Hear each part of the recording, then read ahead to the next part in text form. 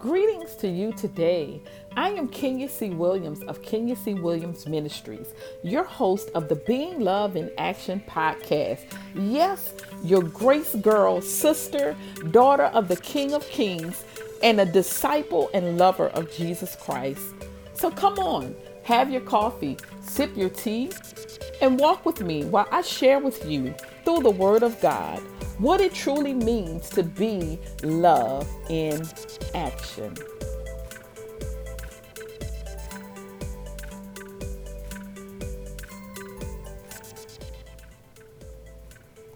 Hello, everyone.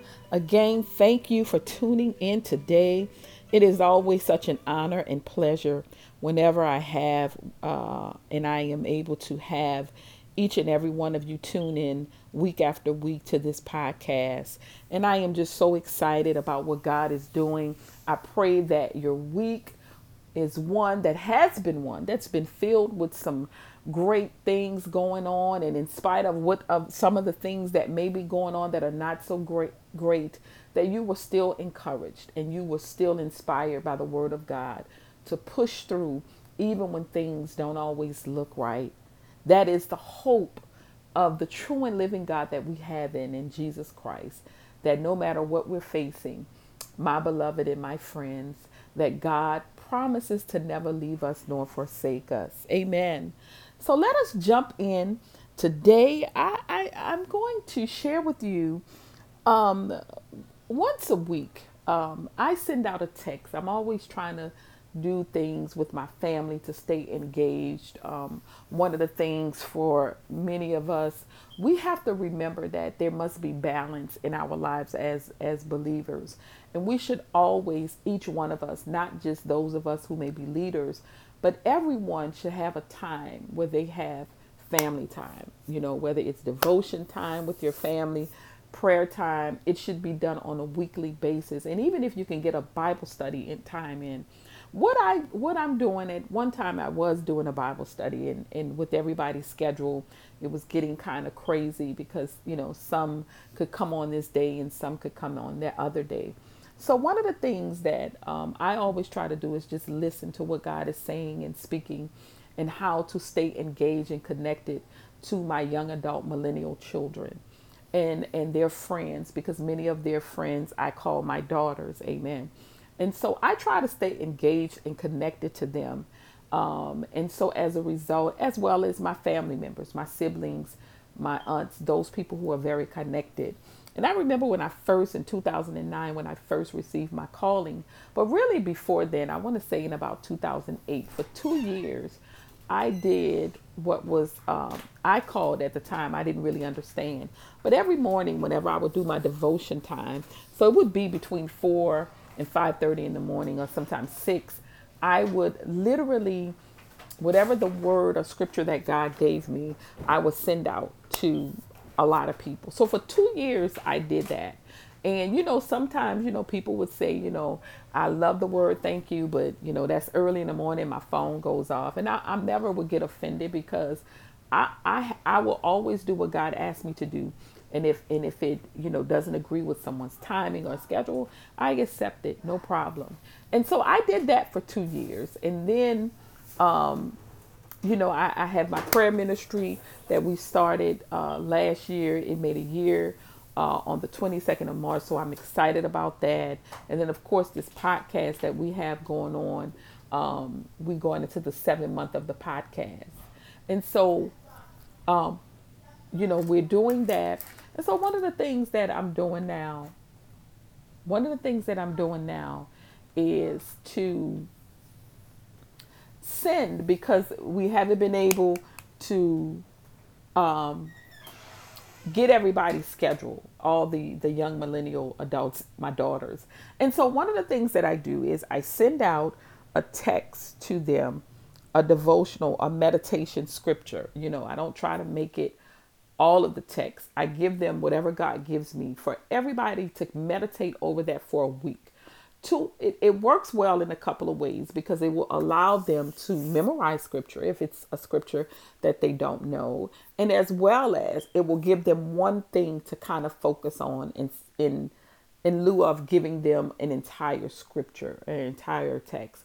And then what it does is it gives us an opportunity as a family to be able to meditate on the same text and then come back and talk about it at some point. And I kind of leave that kind of not necessarily set in stone because, again, the scheduling of everyone, so I try to keep it where at some point we'll be able throughout in that week we'll be able to have an opportunity to have a conversation. Amen. So with that being said, just excited that this week the meditation scripture, and I'm going to share it on the podcast. Holy Spirit said, I want you to share this. So I'm just going to be obedient and share it.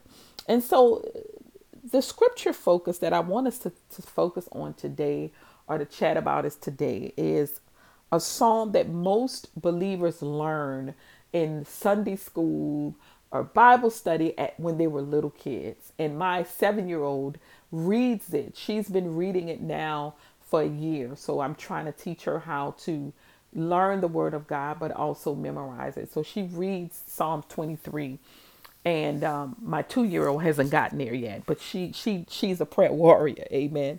So anyway, today I just want to share, and I want us to look at, and here's this question, here's the statement. We're going to look at Psalm 23 and 1. And here's the question. The word simply says, and we're only looking at the first verse. It says, the Lord is my shepherd. I lack nothing. And this is David having a conversation about his Lord. Amen. And so my question to you today is the Lord really your shepherd? And I had to really, really think about that statement. Is the Lord really your shepherd? And here is David. We know he had a personal relationship with God. And David, prior to becoming king, he was a shepherd boy. We know that when the prophet Samuel came to the house of Jesse, which was David's father, to pick a king, the first king, well, David was the second king, I'm sorry. When he went to pick the king, Jesse had all of his sons there for the prophet. And the prophet looked at each one of them, and God did not allow him to pick any of them. And then the prophet says, is someone missing? Is there another son? And the father Jesse said, yeah, I have another son, but he was a shepherd. He's just a shepherd. And the humble beginnings of David encourage me today, and I pray that it encourages you, because it is a reminder that whatever state we may be in life, where we may begin, we can't count that as meaningless. Wherever we come from, whether we come from poverty, whether we come from the projects, whether we come from mansions, wherever we come from, whether we come from a single family home, a 2-parent home, we may come from a life of crime, we may come from where we didn't have any parents to raise us. You may have come from where you were in foster care, right? Maybe you were sickly all of your life and you were raised a lot in the hospitals, right? Maybe you were raised with family members, right? Maybe unfortunately your parents were deceased at an early age, or one of your parents, or maybe both of them, unfortunately, and you were raised by other family members. Man, there are some things in life that we don't control as children, that we don't understand, begins to set the foundation of our lives. Here was David, not looked upon by his father as probably the greatest picked for a king, because he did not present him to the prophet. So David, here it is, David writes this psalm, and one of the things, people probably ask, out of all the analogies that David could have used, why a shepherd? Why would he compare God to a shepherd? And I'm going to kind of answer that question just a little bit. You know, we got to remember that he was raised as a shepherd boy. So he understood exactly the responsibility that a shepherd had. You know, the shepherd's job is three things: it is to protect, provide, and pursue his sheep. And David, because he lived it on a daily basis. See, our experiences in God, our relationship with God, a lot of times has a lot to do the way that we perceive or connect to God. Many times has a lot to do with our life and the way we live or have lived, right? So it would not have been natural for David to compare God in that moment as a shepherd if he was a goldsmith, if he was a blacksmith, right? Because a blacksmith works with iron and fire. So if he was a blacksmith, he could have used a different analogy that maybe he would have seen God as fire. You know, the God of fire, a God who what's a good word? A God who Jesus is on the tip of my tongue. Forgive me. A God who refines, like fire refines things. Fire can not only refine, but it can create things. So if he was a blacksmith, maybe he would have used that type of analogy, but he used what he was familiar with and something that was personal to him. So he said that God was a shepherd. And because we know that a shepherd's responsibility is to protect, provide, and pursue his sheep, David understood that the shepherd first had to value the sheep. God is so mindful of us that he made man in his image. He didn't make animals in his image. He didn't make the world. He made mankind in his image. And it also says that he made mankind just a little bit lower than the angels. So that means that God values you and I. And as a shepherd must value the sheep. He must see worth in the sheep in order for him to protect them, in order for him to provide for them, and in order for him to pursue them. There must be a value initially. I want you to know that God wants you to know that God values you. That's why it says, who am I that God is mindful of me? Oh, my beloved brothers and sisters, God is so mindful of you and I because he values us, right? So the first thing the shepherd does is he sees the sheep as value. And then the next thing he does is he protects them. You know, again, we're talking about here in this text where David says, the Lord is my shepherd, I lack nothing. And so what I'm doing is setting it up for you to understand why you lack nothing. Because a sheep's a shepherd's sole responsibility is to take care of that sheep in every area of his life. So he protects the sheep from the other animals that could prey on them, the unseen conditions before them, as well as keep them from hurting themselves. Remember, a sheep listens to the voice of its shepherd. It has been so in tune with the shepherd because he's aware of the shepherd that wherever the sound of the shepherd goes, even if he can't see him, he hears the shepherd. I need you to hear me today. We need to make sure that our ear gates are always listening for the voice of the shepherd. We need to make sure our eyes are always on the shepherd because his responsibility is to protect us, not just from the animals, not just from the unseen principalities of the evil ones, also from ourselves. Come on. I know how many of you like me can raise your hand and say, if it had not been for God who loved me enough to keep me and protect me in some situations where I didn't want to be protected. I don't know about you, but I'm so grateful that God kept me even in those moments when I didn't want to be kept. I don't know about you, but I thank God for his protective hedge.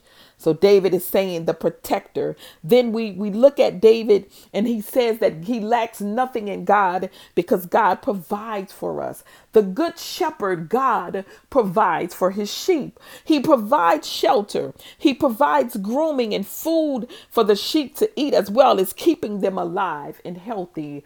Oh, my beloved brothers and sisters, understand that God provides for you in your life every day.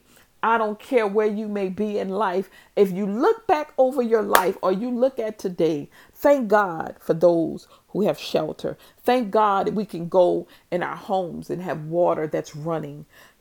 Thank God that we have food to eat. Sometimes we may not have everything that we want, but there is something that we can eat.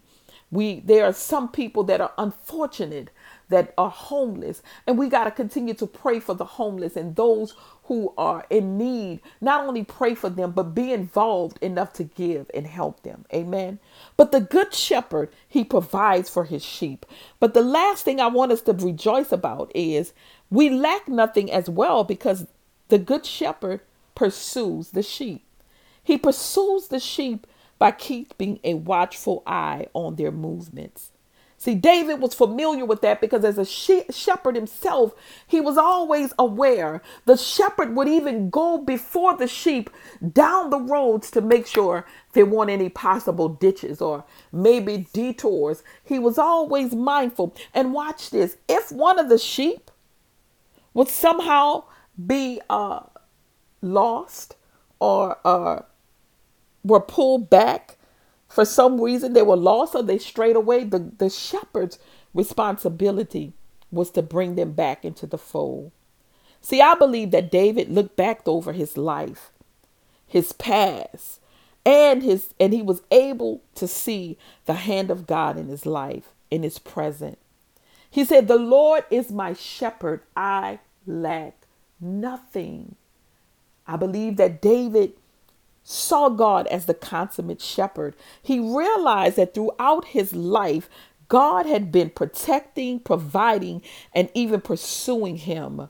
My brothers and sisters, I want you to look over your life and you think about the God that we serve, how he has been constantly providing for you and I.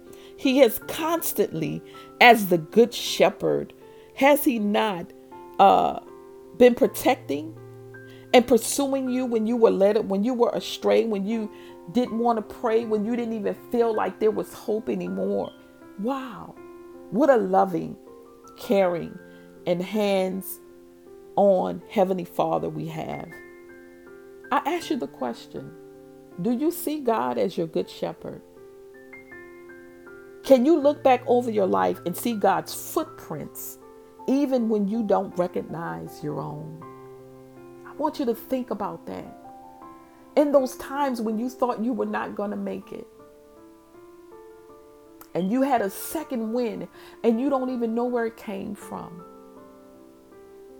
I want you to know that was God carrying you. But understand, without a real relationship with the Father, we can never truly see him in his full capacity. He is so much more. See, David saw him as a consummate shepherd. He understood the responsibility and the accountability of a shepherd because he was one.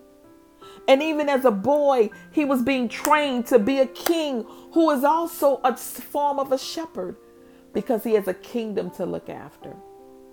But David knew that God was his shepherd.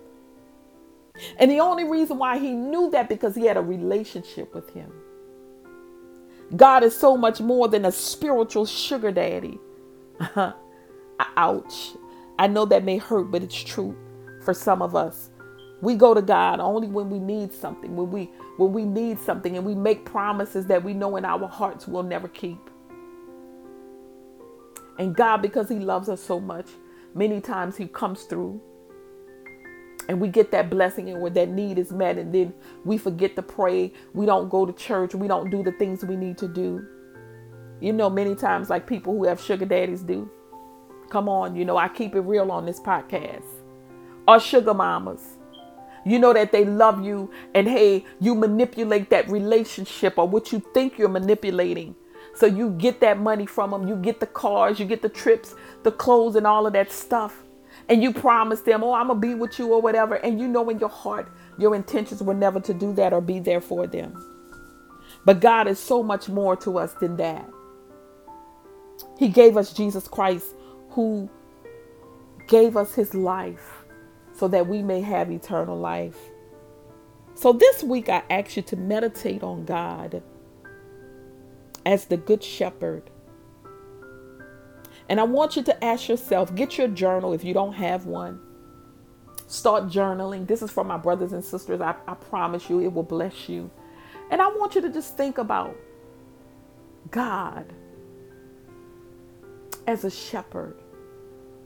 And this scripture right here says, the Lord is my shepherd, I lack nothing.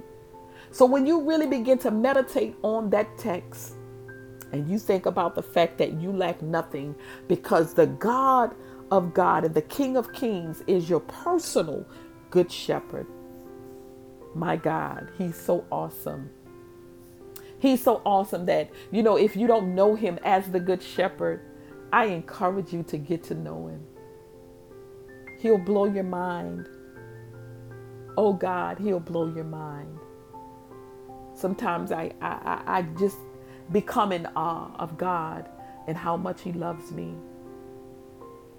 The good shepherd, the one who will provide, who will protect, and who will pursue you.